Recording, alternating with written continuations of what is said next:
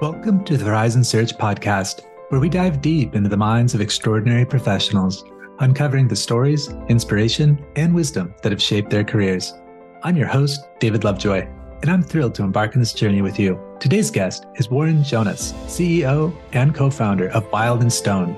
Warren has successfully led the business from a mere concept in 2018 to a global force that sells over 100 stylish and practical alternatives to single-use plastics to over 100,000 customers. In parallel, he leverages his diverse experience to mentor and coach aspiring leaders and entrepreneurs as part of Jonas Partners & Co. As a Virgin startup mentor, he provides invaluable guidance to founders scaling their businesses. Furthermore, as the CEO and co-founder of Robert Lloyd Limited, he applies his business acumen to the property market, focusing on buy-to-let properties and Airbnb rentals. We will discuss his mesmerizing career and unlock valuable insights for entrepreneurs at all stages. I'll now let him share a bit about his background in his own words. Hey, David. It's lovely to see you today. I'm Warren Jonas, and I am the CEO of several firms. I'm an entrepreneur, and I love being busy with life. So I run a property company, I run an Ecolux business, and I'm a consultant. That sounds like a lot. How do you balance your time between each of those endeavors? You know what? People always ask us and say, it sounds a lot. When I was in my corporate role, I was way busier. So I've actually got a really good life balance. And another thing that I didn't state is I've got 3 kids. So I'm able to balance all of that because I love it, and also because I'm really organized on how I structure my world. So they all complement and fill different gaps of what I need to achieve in a week. I see. So looking at Wild & Stone, could you tell us a little bit about that? Yeah, so Wild & Stone, we created it about 5 years ago. My wife and I were talking. We were in the bathroom brushing our kids' teeth, and we were like, there was a lot going on in the world. The weather was crazy, and we were looking at each other thinking, do you know what? Plastic in the home is such a problem, and we part of the problem. So we were chuckling, going like, we've got to stop this. Like, it's so easy to buy something, and today you order it, and it arrives in a few hours, and you use it once, and you throw it away. And we were like, this is a real bad problem. What can we do? And so she went away and was like, okay, I'm going to find a better solution. And she couldn't find one. So she was like, okay, what do we do? And so I said, well, let's create a company. Let's go solve the problem for ourselves. And so we went off and created some toothbrushes as a prototype. And that's where Wild & Stone was born. The vision of the company is to create products that make the world a healthier planet. And our mission is to remove single-use items from the home. So that was 5 years ago. We had one product, and now we have 110 products that we sell globally. Impressive. Could you tell me about the name? How did you arrive at that?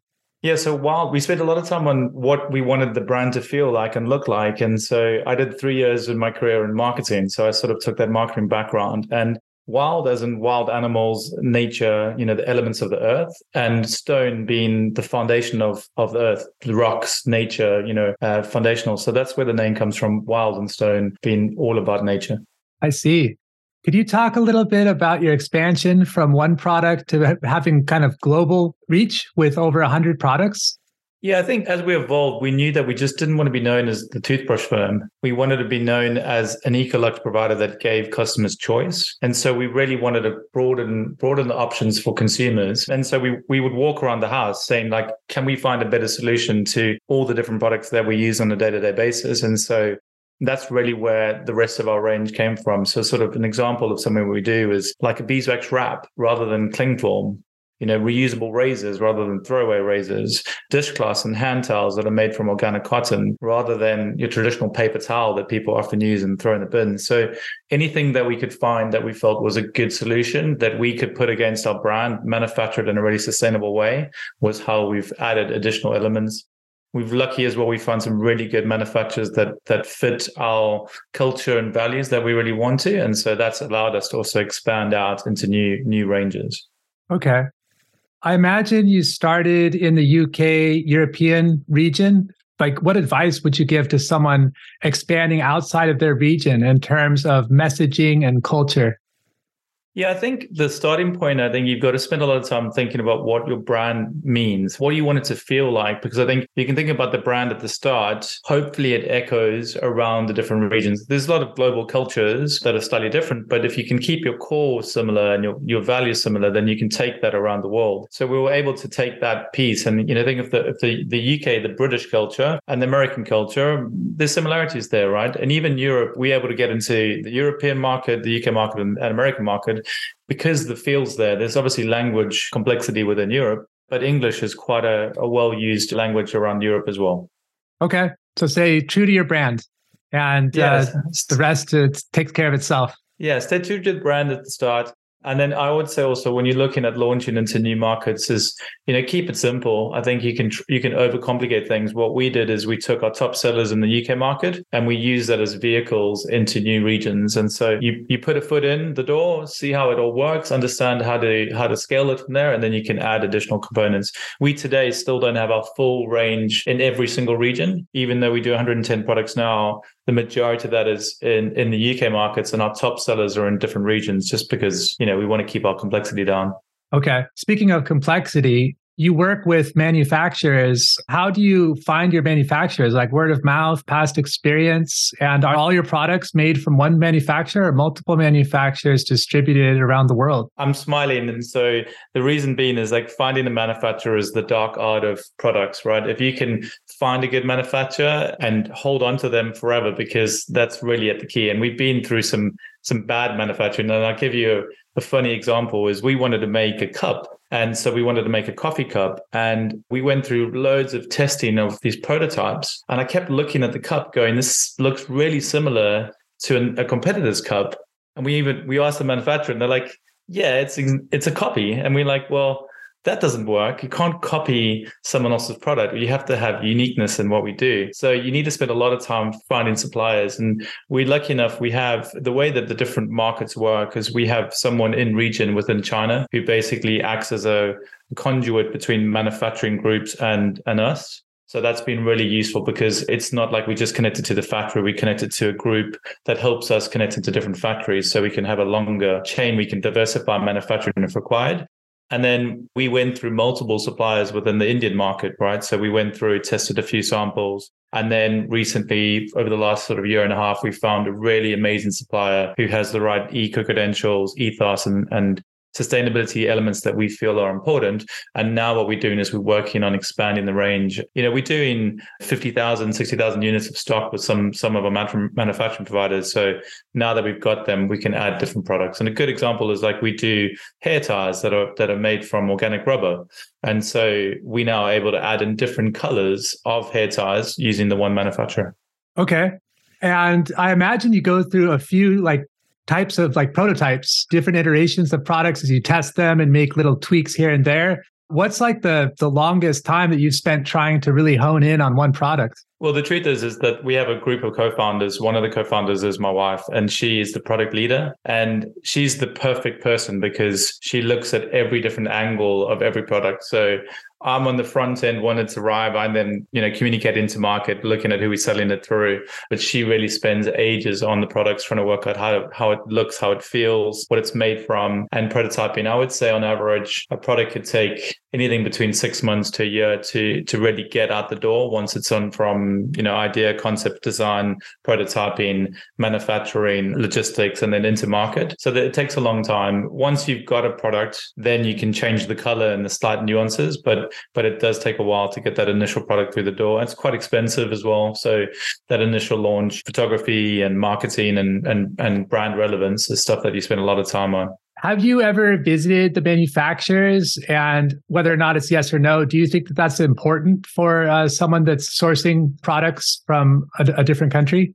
Yeah, look, we launched the company during COVID, and so we struggled to go and see our providers. So we sort of were forced to not see our manufacturing, which made the initial launch quite complicated because in an ideal world, we would have flown over, gone to sites, check the factories out, and we had to do it virtually. And so we were almost forced into a way of not being able to go do it. And now, as I said, like some of our manufacturing partners we've been working with for 5 years. And so we've sort of gone past that initial phase of, are they the right partners? But it took us ages to find the right provider, look at their credentials, understand who else do they work with, because often they'll make similar products for other eco product vendors. So you do a lot of due diligence in the initial starting phase to work out if it's right. And I would recommend that you could go see them if you can. Worst case scenario is if you can't go and see them, spend some time communicating, get some prototypes, test it out, make sure you feel comfortable. Because once the product goes through, is live and with the consumer, it's hard to pull it back, right? You've launched something, and therefore, if it's wrong or the wrong type or doesn't work, then you don't want to put it into market. So you've got to be very good before you launch it.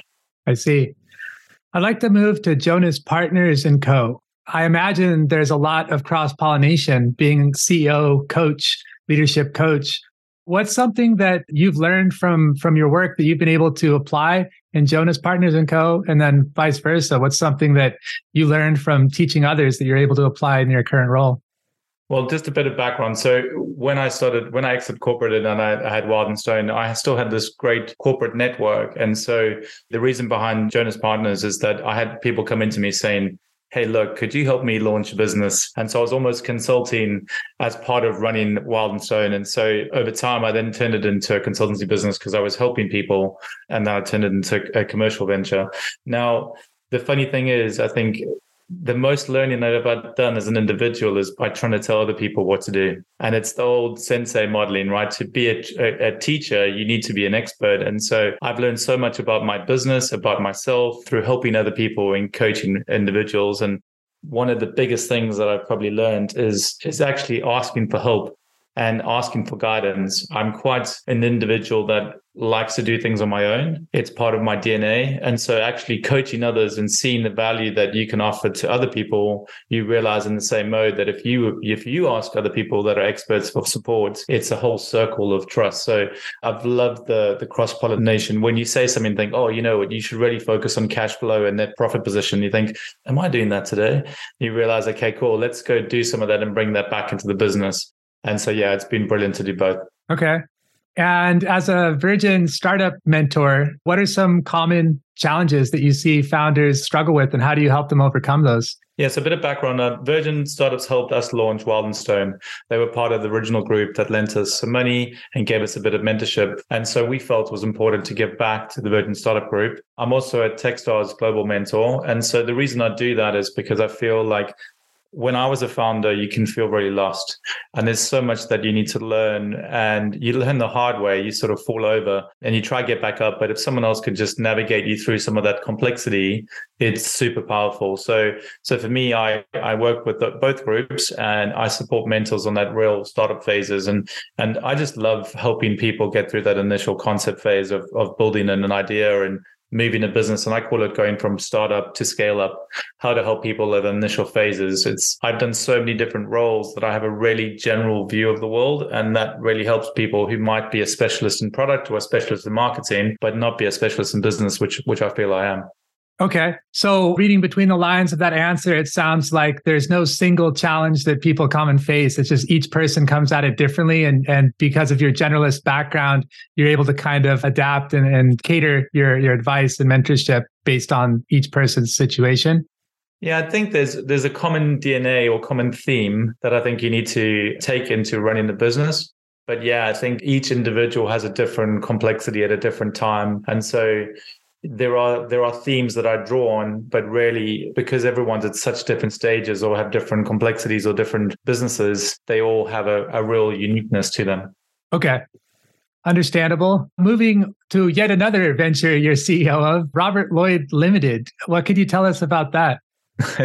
So it probably comes from me reading Rich Dad, Poor Dad when I was 17 years old, the old Robert Kiyosaki stuff. Yeah. The reason that formed is I moved to the UK when I was 18 years old. I sort of said to my dad, I'm finished school now. I'm going to go to the big world and see what life's about. And he said, great. Where do you want to go? And so I ended up going to the UK and landing in London. I realized that through the idea of travel, I have British citizenship through grandparents. So I arrived in London as a kid and thought, okay, this is interesting. I didn't really have any real world experience other than landing in this big country. And what happened is I was renting and I was struggling with the concept of renting. And I said to my dad, like, why do people rent rather than buy your own property? And they were like, well, most people can't afford to buy a property. And I was like, okay, so if I could afford to buy a property, then I can rent it out, and that's better than me paying someone's rent. And he said, yeah, great idea. So I saved up, and when I was then 20 years old, I bought my first property. So I went off and that was my mission, buy my first property. And that's really where the concept of Robert Lloyd started. So Robert Lloyd is a property business. What it does is it holds all the properties that I own within the UK market. It also acts as a management group for Airbnb. And so it's evolved from that concept idea. What I did is every time I had some cash, I would buy a property and put it into that group. And now it pays me passive income and it manages the estate that we own. So that's a little bit about it. And again, me being entrepreneurial, it was property is a really good vehicle for long-term wealth. And so that was where the business came from. Sounds like Robert Kiyosaki would be proud. Are you mainly focusing in the UK property market, or have you also ventured abroad? We mainly do the UK with a lot of what we do. We do a lot of what we call buy-to-lets, right? So we purchase a property, renovate it, and then let it out. And so the business structure is in the UK, but we do Airbnb management, which can be globally. And so, for example, we've got property in South Africa that we will manage through Airbnbs. So it allows us to have some global coverage, but the majority of what we do is in the UK. As always, there's tenants you need to see and buildings you need to see. So I think one guidance I'd give people from my perspective is when you're doing some of these things, having it close to you makes it a lot easier to then manage and support. If they're all over the place, you can increase your complexity pretty quickly. Okay. Moving a little bit further back in time to your tenure at Rackspace. How long were you at Rackspace? Going on 13 years at Rackspace. Wow. So you led multiple roles there. Could you share more about your experience building out business ideas across the European region and beyond? Yeah, so I joined with really an operations background. My career had been in running technical teams. So I first of all joined really looking after the managed services division, and I loved it. But my core, my DNA, my North Star, if you want to call it that, was always trying to be entrepreneurial and go do new things. And so what happened is the business were like, look, there are other areas of the business that we need some support on. And so I would always try and jump at the opportunities. So before cloud was actually relevant in the world, I helped bring the cloud environment to Rackspace. We were one of the first providers in the world to launch cloud. We'd worked with NASA and created something called OpenStack. And so I'd launched our OpenStack elements within the EMEA market, right? So that gave me a real taster of being able to build new capabilities for a big corporation. And that's where the sort of snowball started. And so I almost moved into what I'd call like an M&A group where we would go and look at new acquisitions or build new capabilities. And so I'd constantly be involved in any new idea or concept that needed to be done. And so some of them was building practices from scratch. So an example, I built our Google practice from here. So I'd be working with the global teams and launching Google as a practice where we'd look after the GCP environments and cloud environments for customers within the EMEA region. We acquired a company that had a government division. And so I'd understand what government was about and launch a government practice. And so it gave me a real cool insight I was almost launching startups within a business, but I had the financial support background behind me. So I had the finance team able to give me the cash required, but really the freedom to go and build new capability for businesses. And then we'd almost make ourselves redundant. So you'd build the capability and then merge it into the main org and go and do the next thing. So you almost had like a year and a half shelf life for your own role, and then you'd go and do the next thing. And so we learned so much about business, and we'd be chopping down trees in the jungle, no idea what's coming next, but we'd be the ones that were building the path for everyone else to follow. Sounds like quite the sandbox. How do you go about making a partnership with NASA? Oh, well, they had a massive database. So if you think about cloud, you have a compute component and you have a storage component. The company we had bought had a really good compute component. They were a company called SliceHost, and NASA had a good data storage. And so we basically took the NASA component and the compute component and merged them together to create OpenStack. So it wasn't me who got involved in the NASA group, but it was really our leaders in the US that put the concept together and really got involved. But yeah, we had some real strong technical whizzes that looked at how to go and advance stuff. And that's sort of how that all started. So you went to multiple places, sounded like a dream where you're funded, you get to test out these ideas, make yourself redundant, rinse and repeat in a sense, but not repeat because you're doing something new each time. What's one of like the projects that just sticks in your mind that like that was an awesome project? Launching cloud was probably my favorite. Yeah. The reason being is there was so much negativity to it. It was something that everyone didn't believe would work. So we were sort of complete pioneers, and there was so much naysay. It's not secure, it's not scalable. You're going to get noisy neighbors. This is never going to work. Everyone wants to have their own hosting environment. For a year and a half, we just had noise. This is the worst thing in the world. Because there was so much resistance on it. And so we had to be pretty unique. And if you think about now, that was probably how many years ago? It's probably over 10 years ago when it all sort of kicked off. And you think about the world today where it's like cloud is the default compute that people use. At that time, we were pioneering something that people were against. And we were this little group that was sort of really like challenging the status quo and growing so quickly because it was such a demanding area and that scale was crazy. I remember saying to someone, I think we interviewed like 400 people over a year and a half and we hired 150 people. It was just like the scale of it was completely crazy. And doubling growth every month because these things were just in such demand and having to order new capacity. That was like, millions of pounds of hardware that we're having to order and get them in stock. So it was just really exciting, really fun and great dynamic team that was part of it. So that's probably the highlights of my past. Okay. Sounds like mixed signals where you have this rapid rate of adoption, but then also these naysayers, which kind of with the benefit of hindsight seems funny, but at the time, how do you know to discard the naysayers and focus on your mission?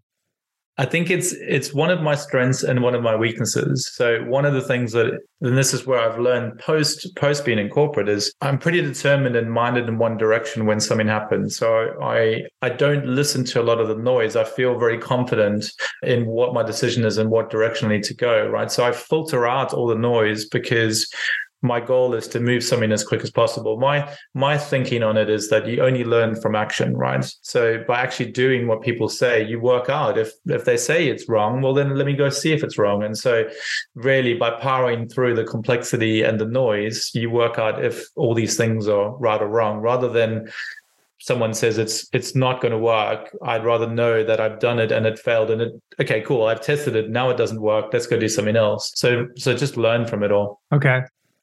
So you played a significant role in the European, Middle East, and African Google practice at Rackspace, and even won Google Migration's Partner of the Year award in 2018. Could you share your strategies and approaches that you implemented to achieve such a recognition? Well, the reason behind this is we took one of our largest dedicated customers and we moved them all onto cloud. And at the time, they were trying to globally scale and they were struggling with the complexity of having all the dedicated environment in one location. And so it was just a perfect storm. We knew the contact very well. And so for me, I'd advised their team on the fact that this is something that's going to give them a competitive advantage. Google was the right cloud for them to use at the time. They were a retail client. And so it fit really well. They were looking at data engineering and data science on top of it. And so the combination of the storm, that was this constant pressure on them scaling, the complexity of a UK environment, it just created this momentum where they were like, okay, we're happy to give it a go. And we were able to build multi-scalable environments, almost create like a hybrid environment for them to have a dedicated and a cloud environment where they could burst into it. It was complicated at the time, but it was basically testing an environment out. And then they said, cool, we all in. And they moved everything off the dedicated environment into cloud. And so it was a super complex environment because it was live customers at a very growing rapid rate. And so again, super fun, but required a lot of, process, project management and focus from our group to do it in a slick way. And we obviously succeeded in doing that. They saved hundreds of thousands of pounds every month on hosting because they'd got off this dedicated environment, but they got global scalability, which allowed them to burst into new regions. And one of their big clients was actually in the US. So they basically sell loyalty cards. And so they were working with a big retailer in the US. And they needed to be able to scale for it. And if they couldn't scale for it, it would have basically stopped them being able to go into the US market. So the whole storm just worked perfectly, and we succeeded in the migration, and everyone was really happy by the end of it. So they did rave reviews around us, and that basically went through to Google, and Google were like, you guys have done the best migration we've seen in the last year. And that was our team really helping to pioneer and deliver it. Nice. Sounds like you were a little fortunate being in the right place at the right time, but then also making the right decisions. So making your own luck along the way. You also seem like someone who learns by doing. Are there any books that you would recommend, or how do you also level up your skills in a quote unquote formal setting? Yeah, and I think it's good to do both, and that's probably, again, for me, I have a whole pile of books behind me, so I'm actively reading. And it's one of my North Stars is to constantly improve my development. And so I am someone who likes to activate, and I have to combine it with education. So an example is I live in the UK near a place called Henley, and there's an amazing business school, the Henley Business School, and so I actively look at the different elements that they have there just to help me keep ahead of what the best practices are. So I've done one of the executive coaching courses recently, and that sort of stuff is really helpful on staying on the edge. I also actively look for other coaches. So as a coach, having other coaches give you their perspective is something that when I was probably young and thought that I knew it all, I wouldn't have actively seeked. And now I actively look at different people and coaches to give me a perspective and challenge me. And I'd say in my old age as such, I'm now a lot slower than I probably was. I was probably more Rambo than Gambo, and Gambo is Gandhi and Rambo together, Gambo in the middle. I'm more Gambo nowadays, and I think I would have been known as Rambo back in the past. Okay, well, it sounds like a good progression, probably better than the other way around. Yeah. So what's your vision for the future, particularly in your role as leadership coach and CEO of an Echo Products company? Do you know what I was thinking? Like, I have a beautiful North Star for myself on what I'm doing, and it's basically made up of the four pieces. My personal life, which is around looking at family and kids and education and friends and family. I have a property business that is my retirement fund, and it just will be there until I need it, probably be passed over to my kids. And I have two beautiful businesses, which is an eco luxe business that basically helps the planet. I think we all know the weather's crazy and we need to be more eco-focused. So I have a business that is really scalable and is pretty automated, and it's able to help the world. And I look at that and think it's a beautiful entity. If we sold it in a few years, that wouldn't bother us. That would be something we'd look at as an exit in the future, but knowing that we built this beautiful business. And then consultancy is just, for me, it's a never-ending world of helping other people and dealing with the complexity and problems that they're doing, but using my experience and guidance. So I feel like I've got this perfect model of balance of life, which is,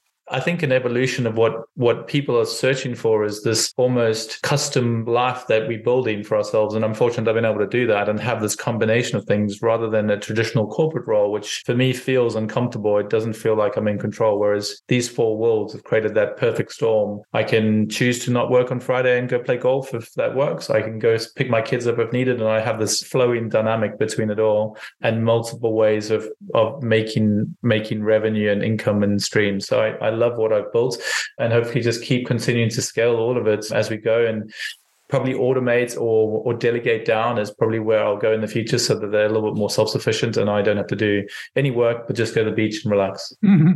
Sounds nice. Well done so far. My last question is, what advice would you give to aspiring leaders or entrepreneurs looking to make their mark in their own respective fields?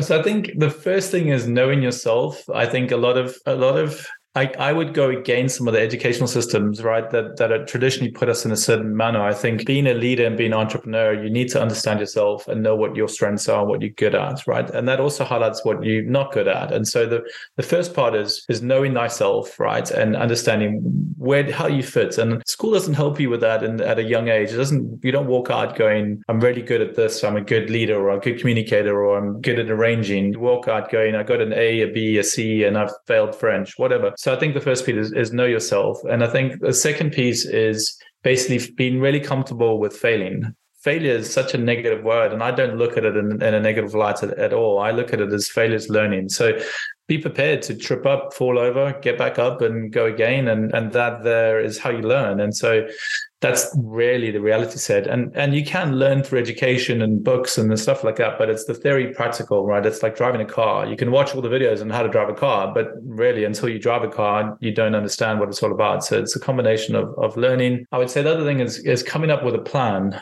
I meet so many people through coaching who just don't know what they're going to do.